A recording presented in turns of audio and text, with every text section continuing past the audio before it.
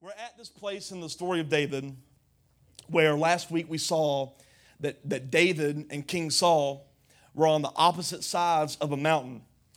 And just as Saul began to move forward over the mountain where he would come into contact with David, a message gets to Saul saying that the Philistines were raiding Israel and Saul had to go back.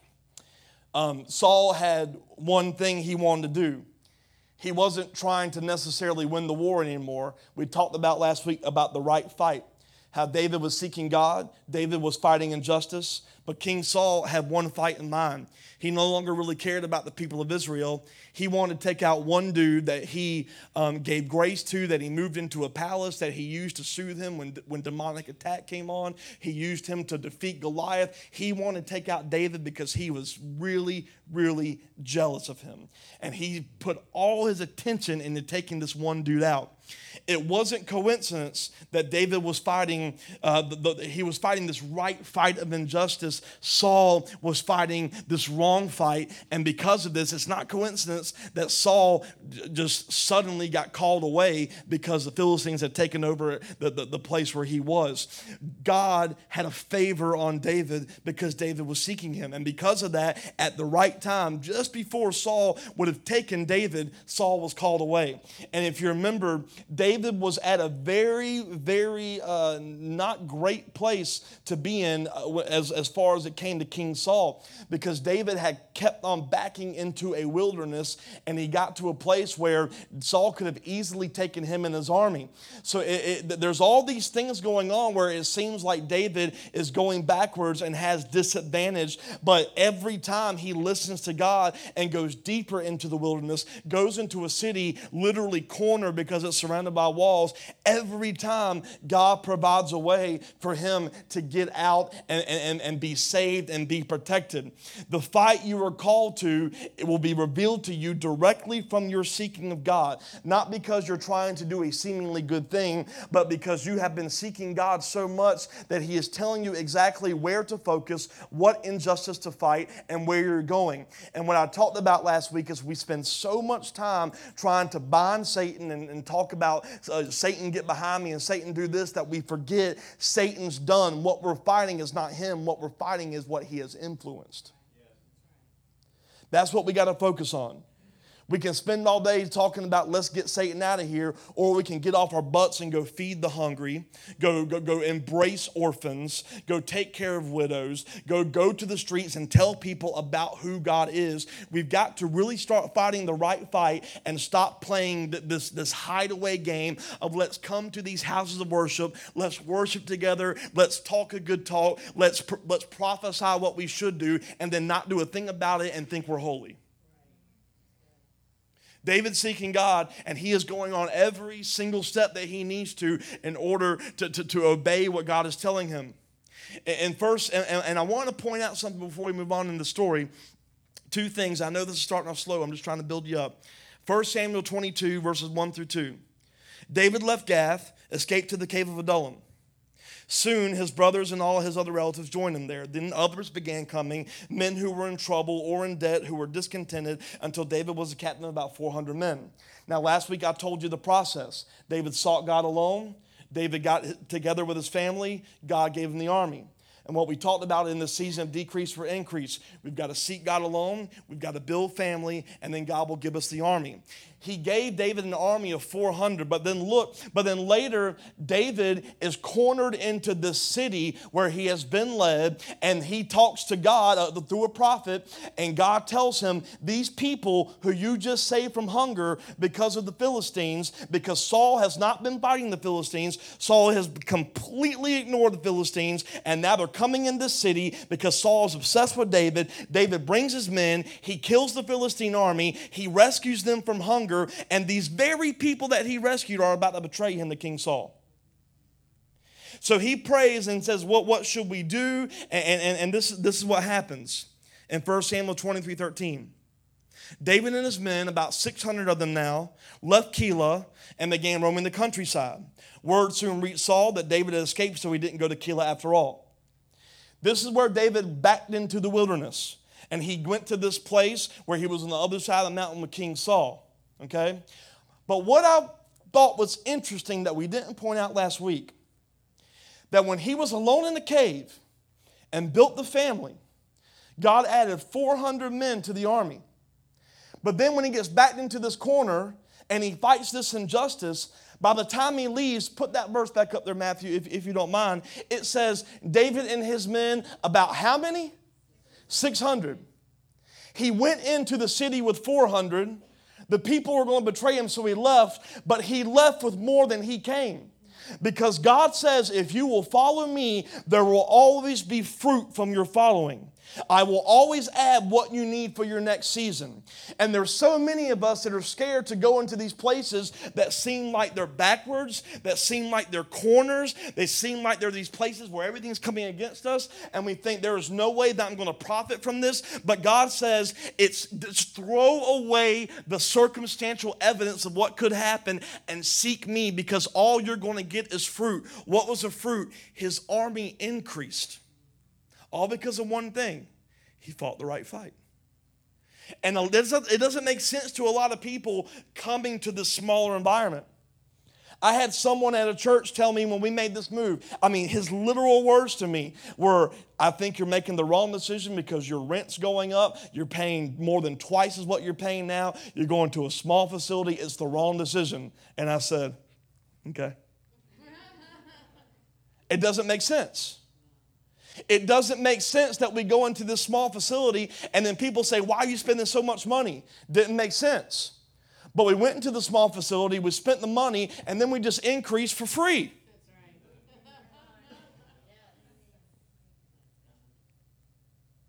It doesn't make sense. But what does make sense is whenever you follow God, He increases. I believe that the reason we came here is because the increase that's going to happen out of this intimacy of family is going to be the army that everyone keeps talking about needed for revival. I truly believe it. I have too much in my heart and in my mind and in my dreams to be someone who is in a church that is too hidden. I don't want to be a preacher that has a platform that people know that relentless as Kyle Garrison. That's not my dream. I don't want to be the next big name preacher. I want people to know this church not by a preacher, but by the people. I have a vision that this church is going to have so much influence that not only the lost are going to be found, but the found are going to be found. That there's going to be an awakening. We pray so much for blind eyes to be open, but I think some of the most blind eyes are the ones who think they can see. And we're going to get into that in this message today. That's my vision. So David leaves with 600 men. There's a principle in John 15:5. It says, and we know this very much. Yes, I'm the vine, you are the branches. Those who remain in me and I in them will produce much fruit. Apart from me, you can do nothing. In other words, if you are in a season where no fruit is being produced, you don't talk to God and complain about why is there no fruit. You take a serious look at your life and figure out where have you not remained. Because we get into this place of stuck, where we don't see any increase. We don't see any add-on. And we're so quick to think that the only thing we need to do is just keep pressing forward. We use that church language, just push through it, just press forward. But maybe the first reaction should be, I need to take a self-evaluation. Because God doesn't say anything but one thing. Those who remain, they'll produce fruit.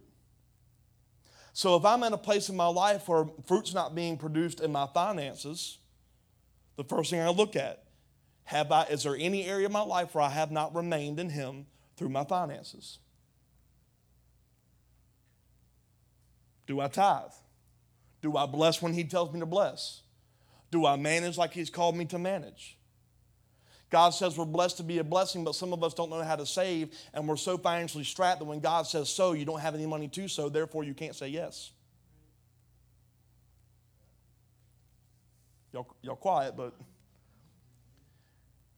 if I'm in a place where the church is not producing fruit, the first thing I say, God, where have I not remained in my seeking of you as the leader? Not just as a son of you, as a child of you, but as a leader. Where have I not remained? What do I need to change? What relationships do I need to mend? Where have I not remained? If I see that the worship is not increasing, the first thing I look at, where have I not remained in my worship? Because if oil flows from head down, a seed produces after its own kind. If you're not worshiping, there's something that I need to correct.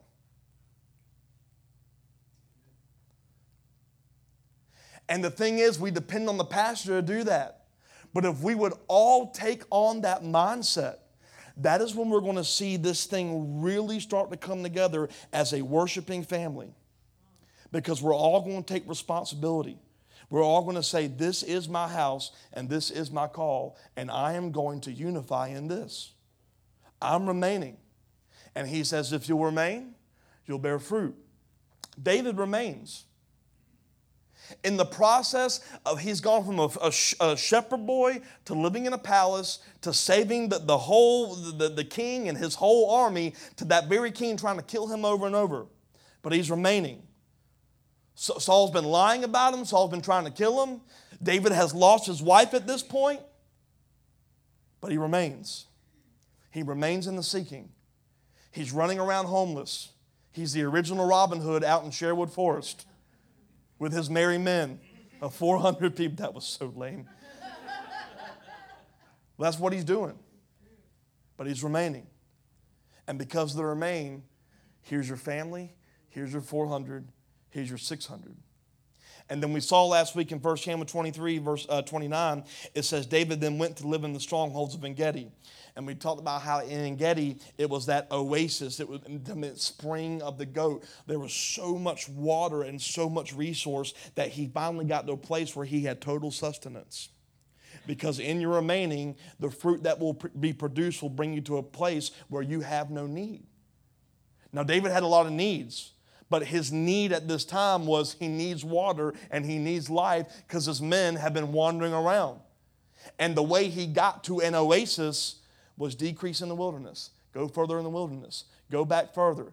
Decrease, decrease. And it led him into more. The world's idea of increase is increase, increase, increase, increase, increase. But God says, don't be conformed to that pattern of the world.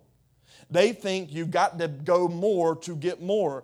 But I am showing you a way that my thoughts are higher than your thoughts. My ways are higher than your ways. If you would humble yourself before me and decrease you and focus on me, I'll bring you into all the more. But let me do it so I can get the glory. We've got to remember, God is a jealous God. And it's okay to understand He is jealous of the glory that you're keeping for yourself. He wants it.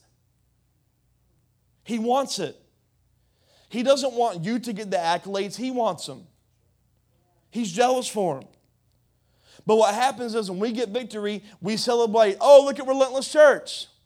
When we get this, we say, oh, yeah, look at what we did, but we did not do it. We've got to shift from look at what God did for us to just say, wow, God, you did this. You get glory. You get fame. You get credit. We had nothing to do with this except for the one thing that we kept giving you glory in every step of the way.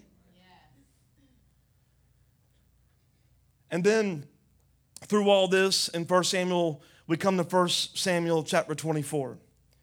And this is where we're going tonight. After Saul, is this okay so far? I know it's starting out slow, but after Saul returned from fighting the Philistines, he was told that David had gone into the wilderness of En-Gedi. So Saul chose 3,000 elite troops, 3,000 of the best from all of Israel, and went to search for David and his men near the rocks of the wild goats. I want to pay attention to something. Look at verse 1. It says, after Saul returned from fighting the Philistines, he was told that David went to En-Gedi. In other words, here again, David was betrayed. And David's been seeking God. He's been doing the right thing. He's been righting his wrongs because he lied about the priests in the temple and all the priests got killed. He's been righting his wrongs. He's been seeking God. He's been doing the right stuff. And in doing right, he still gets betrayed. Just because you're seeking God does not mean you're immune from the fall of others. And what's happened here is his position is given to King Saul. But for some reason in life, when life betrays us, the first thing we do as people is we build up this wall between us and God, and we say, why did you let this happen? Because we have this thing in our minds, if we seek God, it's going to be easy, and the only thing that will come is fruit. But God says sometimes I've got to prune for fruit. But then we mess up the pruning because we think that when we lose, when we lose a job, we lose a loved one, we lose position, we lose favor, the church loves to always say, well, that's pruning. I don't believe God makes a plan to take loved ones. I don't believe God necessarily makes a plan every time for you to take your job. Sometimes it's a humbling thing, absolutely, but that's not the standard.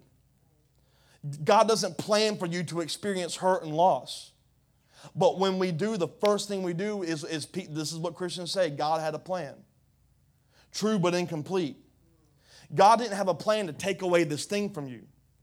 It's His plan for you remains. And even though you've experienced a betrayal, and even though you've experienced a loss, if you keep seeking, He still has destiny for you, even though you've lost and been betrayed by the toils of life. David has been seeking, and his position gets betrayed, and now he and his men are vulnerable to be killed. The truth is that we live in a fallen world. And the church loves to talk about how God is in control. But God is not in control. Did He just say that? Yeah. Because God says, I have given and restored authority to man. Jesus is the second Adam. What did Adam have that he lost? Authority to reign in the garden. So it's not that God is in control. It's God is in control when His people start to manage every opportunity unto Him. So when we experience things, it's not because God said, there it is. It's we live in a fallen world, we live in chaos, we live amongst darkness, and sometimes things happen that were not part of the original plan. So He comforts us with, I'll make all those things work together. I didn't plan all those things, but I will make them work for my good. So we love to use those scriptures, but we don't put them in context. David's seeking, he's been betrayed, he loses something. He experiences betrayal. And I've read it before, but I thought it was so appropriate in 1 Peter 4:12. Dear friends, do not be surprised at fiery trials you're going through as if something strange were happening to you. Instead, be glad these trials make you partners with Christ in His suffering, so you'll have the wonderful joy of seeing His glory when it's revealed to all the world. It does not say partner in trial so that you get glory and that people see you glorified. It says partner with Him in suffering so you can see His glory revealed. Because when life betrays you, we have to focus on the fact that in our seeking and the way we respond to life's betrayals, to life's losses, to life going backwards, that is the moment where we can show people a much different way to respond than what the world teaches. Because when we lose loved ones, we lose jobs, we lose favor, the world teaches you need to get revenge, you need to be bitter, you need to backbite, you need to gossip, you need to fall into addiction, you've got to deal with this how you need to deal with it. But God says, when you lose something, press into me and be thankful that you are in me. And the reason that works, again, partner in suffering so He gets glory. What happens is when you start to respond differently and manage that opportunity for glory, it is going to confuse the world to such a degree that they're going to start asking questions. Why are you happy right now? You need to go have a drink. You need to deal with this it's okay. You need to figure this out. They don't expect you to say, praise God. They don't expect you to say, God's got my back. They expect for you to be bitter and anxious and depressed. But when they see you start to respond differently, You're managing an opportunity to say, I'm giving this as an opportunity to glorify my God. Well, how do I glorify him? People see me leaning into him rather than leaning into a worldly system. You manage the opportunity. Because no matter how much you seek, no matter how much relentless goes into favor, don't be surprised when we go through a trial. Don't be surprised when leadership goes into trials. Don't be surprised when you're in a church experiencing favor, but you're not. Don't be surprised. What you do is you expect it, and when the trial comes, when the betrayal of life comes, you manage it as a chance to give glory. David has experienced such loss, and he's learned over and over, I'm going to seek God no matter what. 1 Corinthians 1:26 says this, remember, dear brothers and sisters, few of you were wise in the world's eyes or powerful or wealthy when God called you. Instead, God chose things that the world considers foolish to shame those who think they're wise. He chose things that are powerless to shame those who are powerful. God chose things despised by the world, things counted as nothing at all, and used them to bring to nothing what the world considers important. As a result, no one can ever boast in the presence of God. Listen to what that scripture just says. He says, I'm going to use things that seem like less to bring you into more so that there's no other opportunity but to give me glory. Amen. It's not a bad thing that people are successful. It's not a bad thing. I believe in excellence. I don't believe in this casual Christianity where all we do is pray for God to move and then we just sit on our behinds and do nothing. I believe that if our house is going to come together, I should honor you by making sure that this carpet is vacuumed. I want to make sure that the floor is clean. I want to make sure there's cold lemonade in 300-degree heat in Savannah, Georgia. I want to make sure that the sound is right, that the worship team's prepared. I want to make sure that I spend hours on my message. I'm not just going to casually say God's going to do it. But he says, in your pursuit of me and in you managing your life, I'm going to ask you to do things that don't make sense sometimes so that when you see the fruit of what the other system says, the only thing you can do is say, glorify me. Like, look what's happened. We've taken on debt as a church and then did away with it in 2 months and then got another facility paid for. All from giving up a better financial opportunity. You can't do anything but say, God did it. He uses the foolish things of the world to confound the wise. All for one reason. He's jealous for glory. But will you manage every opportunity, good or bad, to make sure that he is glorified? Or do you glorify yourself? Y'all don't know how hard I got it. You don't know how hard I work. I've done this, Kyle. I don't deserve this. Actually, yes, you do. Because what we deserve is to be eternally separated from the Father. And separation from the Father is nothing but going downhill from there. The fact that he makes you right is a blessing that you don't deserve. Therefore, when trial comes, it's not, I don't deserve this. It's, I don't deserve this. Or it's, I do deserve this, but because he looks at me as if I don't, I give him glory. Amen. He sees you as so good that he gives you a way out. But you got to manage the opportunity. God says, manage every opportunity in my way so I get glory. God uses things opposite to reveal glory. You know, we're talking about this whole decrease for increase thing. This whole 100 versus thousands. I'm not against 1,000 people in a church, but this is what I am against. If we're going to have 100 people, I want to see 100 disciples. If we're going to see 1,000 people, I don't want to see 100 disciples. I want to see what? 1,000 disciples. So this is not about preaching against going large. So I'm making sure the large are true followers of Jesus. Because that's how we're going to have influence. Because the fact of the matter is, you know that the church has been built in such a way where we're going, most believers don't look like believers. And we're wondering why Savannah's going backwards. I hear believers say that all the time. I just can't believe what I'm seeing today. Really? Like, we're not doing anything. And it's not because churches don't offer enough programs.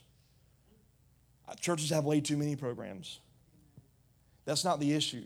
The issue is there's not a birthing of followers. That's the only issue. And the way you birth followers is to build an intimate house where we are obsessed with each other going forward for one purpose, not to see us get better, but for him to get glory through your increase by decreasing yourself. It doesn't make sense. Go less, I'll give you more so that I can get glory. And we hate that. Like think about everything God says. Like, give up some of your time and serve me so I can take you further. Less time, more glory. Only live off 90% of your income. Less money, more glory. Like, everything about God is you do less and I'll take you further. But we don't want to embrace it because we're so in our system. And now David, through all of this managing opportunities, he gets another chance to give God glory. So let's read on verse 3. Is this okay? Okay. 1 Samuel 24, verse 3. At the place where the road passes some sheepfolds, Saul went into a cave to relieve himself. Amen. Sometimes you just got to go. But as it happened, coincidentally, David and his men were hiding farther back in that very cave. Now is your opportunity. David's men whispered to him, today the Lord's telling you, I will certainly put your enemy into your power to do with you as you wish. So David crept forward and cut off a piece of the hem of Saul's robe. David has been seeking God in every step and in every detail. And here he is with 600 people in a cave. And King Saul happens to get in that cave alone to relieve himself. King Saul is totally vulnerable. 600 men led by David are there and they can take him out in a minute. And they see the opportunity. Hey, David, here's your chance. Take him out. All this is going to end. And they were saying it for the right reasons. They wanted David as the king. Why did they want David as the king? Because God said David's going to be the one to replace Saul. Their motives were great. It's time to do it. Here's the opportune chance. But Mark 8:36 says, what do you benefit if you gain the whole world but lose your own soul? David has a chance to manage this opportunity. Do I make a decision to become the king right now by taking this guy out? Or am I going to lay my hands off of him so that when God puts me in position, it will be by his hand instead of mine? Remember, we're called to do three things. Micah 6:8. Know, O people, the Lord has told you what is good. What's good? He requires of you to do this. Do what's right, love mercy, walk humbly. Justice, show mercy, be humble. When you manage an opportunity, the way it gives God glory is it has to meet three criteria. It meets justice, it shows mercy, and it shows humility. So think about David. He can kill King Saul. Justice, thou shalt not murder. Mercy, I can kill him, but I'm not going to. Humility, we're about to see it. The opportunity, I can walk in my destiny and take out the king. But look at verse 5. It says, but then David's conscience began bothering him because he had cut Saul's robe. And he said to his men, the Lord forbid that I should do this to my Lord, the king. Now, I shouldn't attack the Lord's anointed one, for the Lord himself has chosen him. Look at what he's saying. Guys, I'm supposed to be king, and this guy has been trying to kill me for years. But that's God's anointed one. And I'm not going to touch him. Now, wait a minute, because we read in the beginning of the story that God told the prophet Samuel, I'm sorry I ever made Saul king. But the fact of the matter is, Saul is still king. And the thing about God, When he puts someone in position, when he calls someone worthy to be, he's so just he does not go back on his word. Because it's not God's responsibility for Saul to do what's right. It's Saul's responsibility. Whether Saul manages his opportunity as king has nothing to do with what God's justice is. What was God's justice? He saw that Saul was a fully capable man to lead the people, and he anointed him to lead. And it was up to Saul to stay in that vein. Saul didn't. He fell into corruption. He went into his own path. And so often in life, we try to manage opportunities for our own self-glory. Saul was still the leader. Saul was still the king. If God wanted Saul out, Saul would have been out. But so often we try to take things in our own hands, try to take God's timing into our own. Look at what Romans 13:1 says.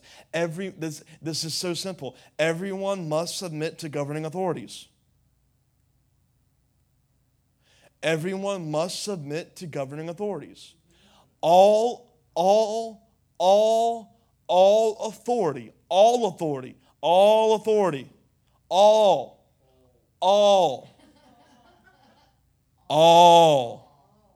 all authority comes from God. And those in positions of authority have been placed there by God. So the next time you talk about your president or your pastor or your local representative, remember something. It doesn't matter if they're corrupt or if they're wrong, they are still the appointed one. And you can either take it into your hands and say, I'm too good to submit, or you can do what David did. I'm going to call the man who's trying to kill me Lord and submit to him. He says, guys, I know it can be so easy to take him out, but that man's anointed because he's a leader. So I'm going to humble myself and I'm going to do what's right. The way you honor God sometimes is honoring authority. David got this. He says, guys, this guy's trying to kill me. And even though I'm supposed to take this position, I've got one job. I'm going to honor that man. So look at how he does it. Verse 7. So David restrained his men. He did not let them kill Saul. After Saul had left the cave and gone on his way, David came out and shouted after him, my Lord the king. Now think about that for a second. David and his men have been in hiding for years. He just cut King Saul's robe off while he was relieving himself.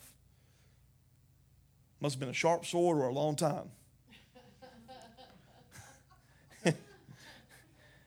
David came out and shouted, my Lord the king. And when Saul looked around, David bowed before him. Look at the context. The dude has been trying to kill him and has slung spears at him, has been lying to him, causing him to lose his wife, lose his palace, lose everything. And he looks at Saul and he gets in the most humble, vulnerable position of a bow to the man who's trying to kill him. And you can't submit to your boss because they treat you bad.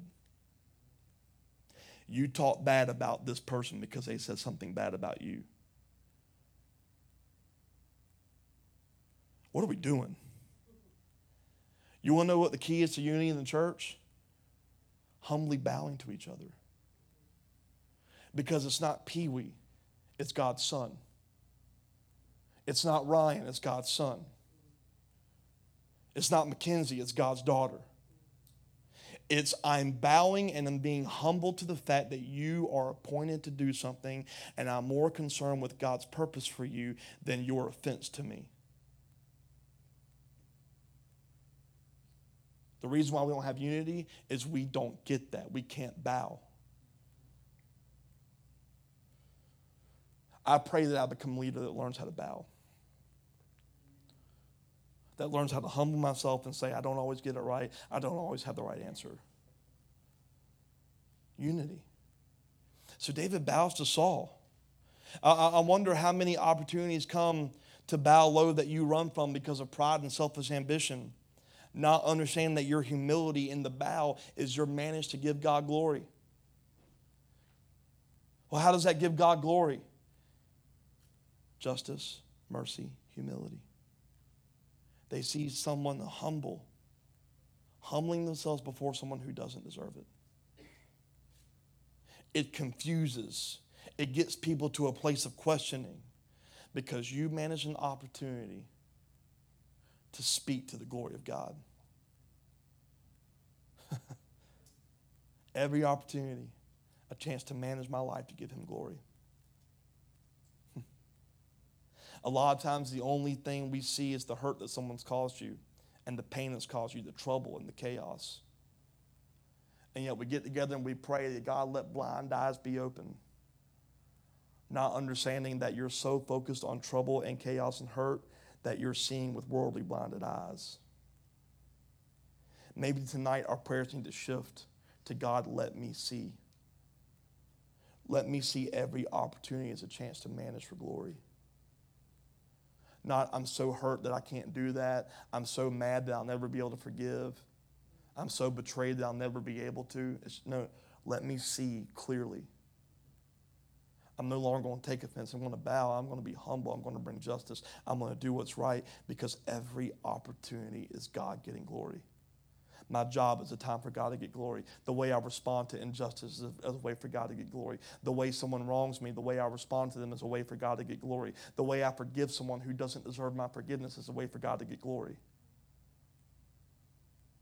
And in verse 9 it says, then he shouted to Saul. Y'all bored? Okay. It says, why do you listen to the people who say I'm trying to harm you? This very day you can what? See with your own eyes it's not true. For the Lord placed you at my mercy back there in that cave. My men told me to kill you, but I spared you. For I said, I will never harm the king. He is the Lord's anointed one. Look, my father, look at this. He just told the man trying to kill him his father. He said, look, my father, what I have in my hand is a piece of the hem of your robe. I cut it off, but I did not kill you. This proves that I'm not trying to harm you and that I'm not sinning against you, even though you have been hunting for me to kill me. Look what he's doing. David could have managed this way. I'm taking him out so I can get the throne. Instead, he manages it this way. This is an opportunity for me to help him to see the truth. He looks at a man trying to kill him as a chance to maybe see his redemption. And when people do us wrong, the last thing we see is a chance to help them to see. We think, how do I get forward? How do I get back? How do I get out? And redemption's thrown away. David's got it right. He says, maybe now you can see with your own eyes the truth. And then there's the fact that in this verse, he says, he shouted to Saul. David made the first move. And there's so many times in managing opportunities that we wait for the opportunity to happen for someone else to make the move. I'll forgive them once they say they're sorry. I'll humble myself when they say they're wrong. I will when David didn't say, I'll make a way when Saul apologizes for trying to kill me and taking my wife and throwing everything away. He didn't do that. He took the first opportunity for reconciliation. And as I was preparing this message, I wonder what we're avoiding would actually be a place of pursuing God to get glory. What if God is being robbed of glory because you're avoiding the opportunity? What if we're avoiding opportunity so much that you're robbing God of glory? Because you want to make sure you got yourself taken care of. We got ourselves taken care of. Our backs are taken care of. We're robbing him. We've got to manage every single opportunity. And then David says in 12, may the Lord judge between us. Perhaps the Lord will punish you for what you're trying to do to me. But I won't harm you. As that old proverb says, from evil people come evil deeds, so you can be sure I'll never harm you. Who is the king of Israel trying to catch anyway? Should he spend his time chasing one as worthless as a dead dog or a single flea? May the Lord therefore judge which of us is right, punish the guilty one. He is my advocate. He will rescue me from his power. Look at what David clarifies. He says, you've done wrong, and I'm not getting away from that, but I'm not going to be the one that condemns you. God is. Let God take care of that. I have one responsibility, to bring justice, to bring mercy, and to be humble. And I'm going to bow to you, King Saul, who's been trying to kill me, in an effort to help you see, because I don't want glory as the one who took you out. I want God to get glory for the one who put me in. That's David's total thing. He wants to get there in God's plan so God gets... If David would have taken it out, this is what would have been said to the people. Look at how great David is because he killed King Saul. That's not what David wants. David wants God to get glory. 2 Timothy 2 says this in verse 10, I'm willing to endure anything if it will bring salvation and eternal glory in Christ Jesus to those God has chosen. It's a trustworthy saying, if we die with him, we will also live with him. And if we endure hardship, we'll reign with him. If we deny him, he will deny us. If you die to your glory and endure hardship that comes from that, he says you gain two things. You gain life and you reign. But what does the world say? You reign, so you reign. God says, well, endure hardship and you'll reign. Die with him and you'll live. Everything's backwards. Everything's upside down. Everything's opposite. So in 16, when David had finished speaking, Saul called back, is that really you? My son, David. And then he began to cry. And he said to David, you're a better man than I am. You've repaid me good for evil. Look at how quickly King Saul changed. Years and years of trying to kill David. And when he saw mercy, everything about King Saul changed in a second. He said, you've been amazingly kind to me today, for when the Lord put me in a place where you could have killed me, you didn't do it. Look what just happened. King Saul turned. Because David managed an opportunity for glory, King Saul says, the Lord, God's getting glory even from a man who's turned his back on him. Who else would let his enemy get away when he had him in his power? May the Lord reward you well for the kindness you've shown me today. And now I realize that you are surely going to be king, and the kingdom of Israel will flourish under your rule.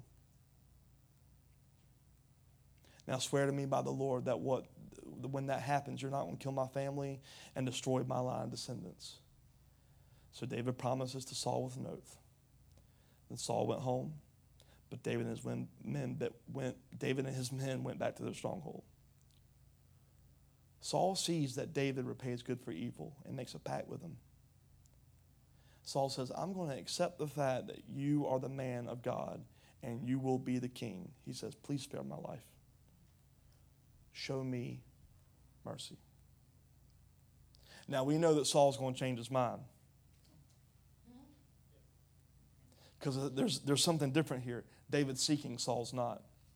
But in a moment, someone who's not been seeking God, someone who's not even having God in the forefront of his mind, gives God glory. And he changes, if even just for a minute, even if it was just for a day.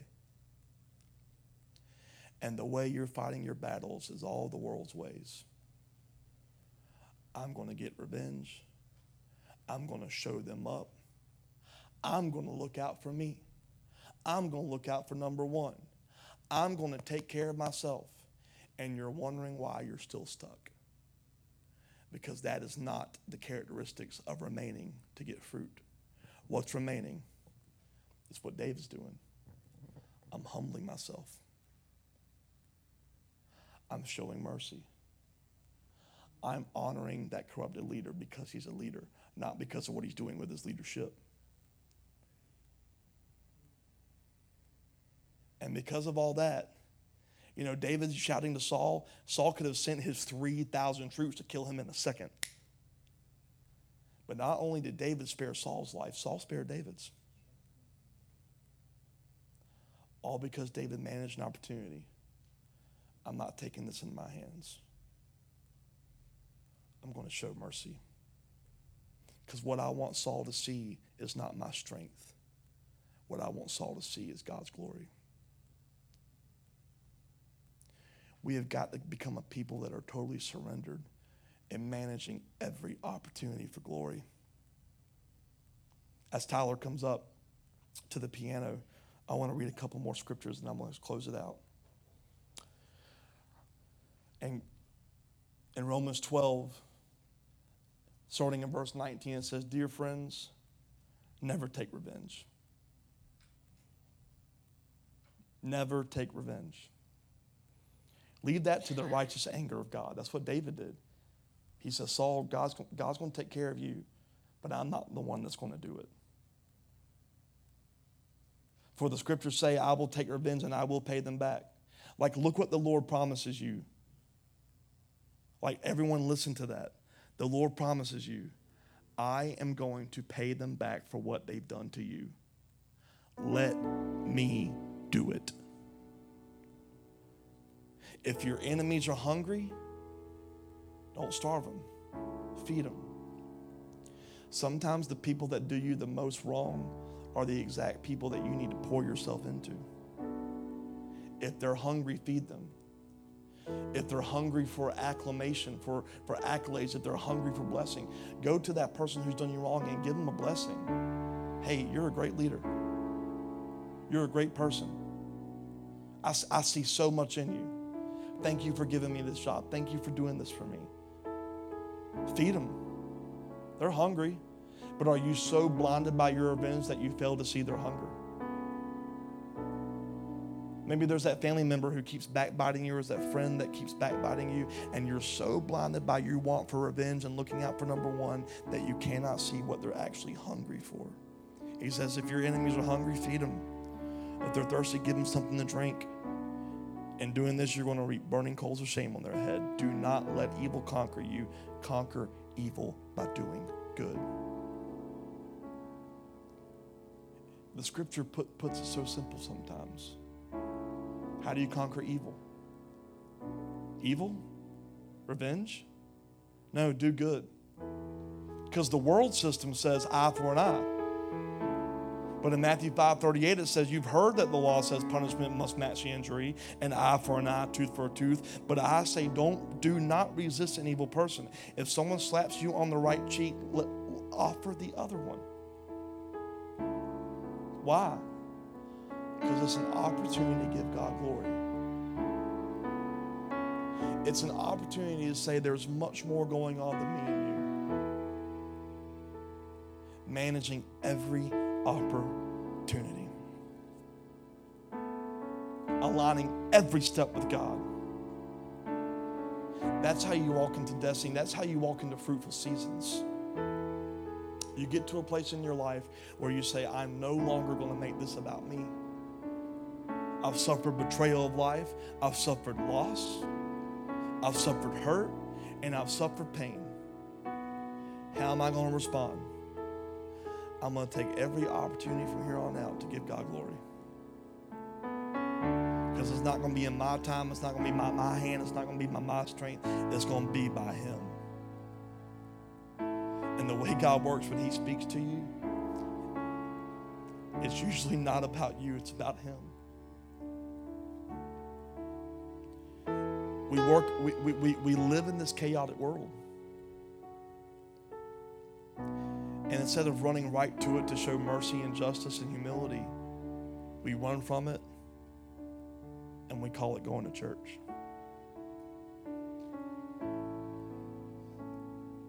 We escape the darkness and come into these buildings and say, I got to get together with some believers because the world's crazy.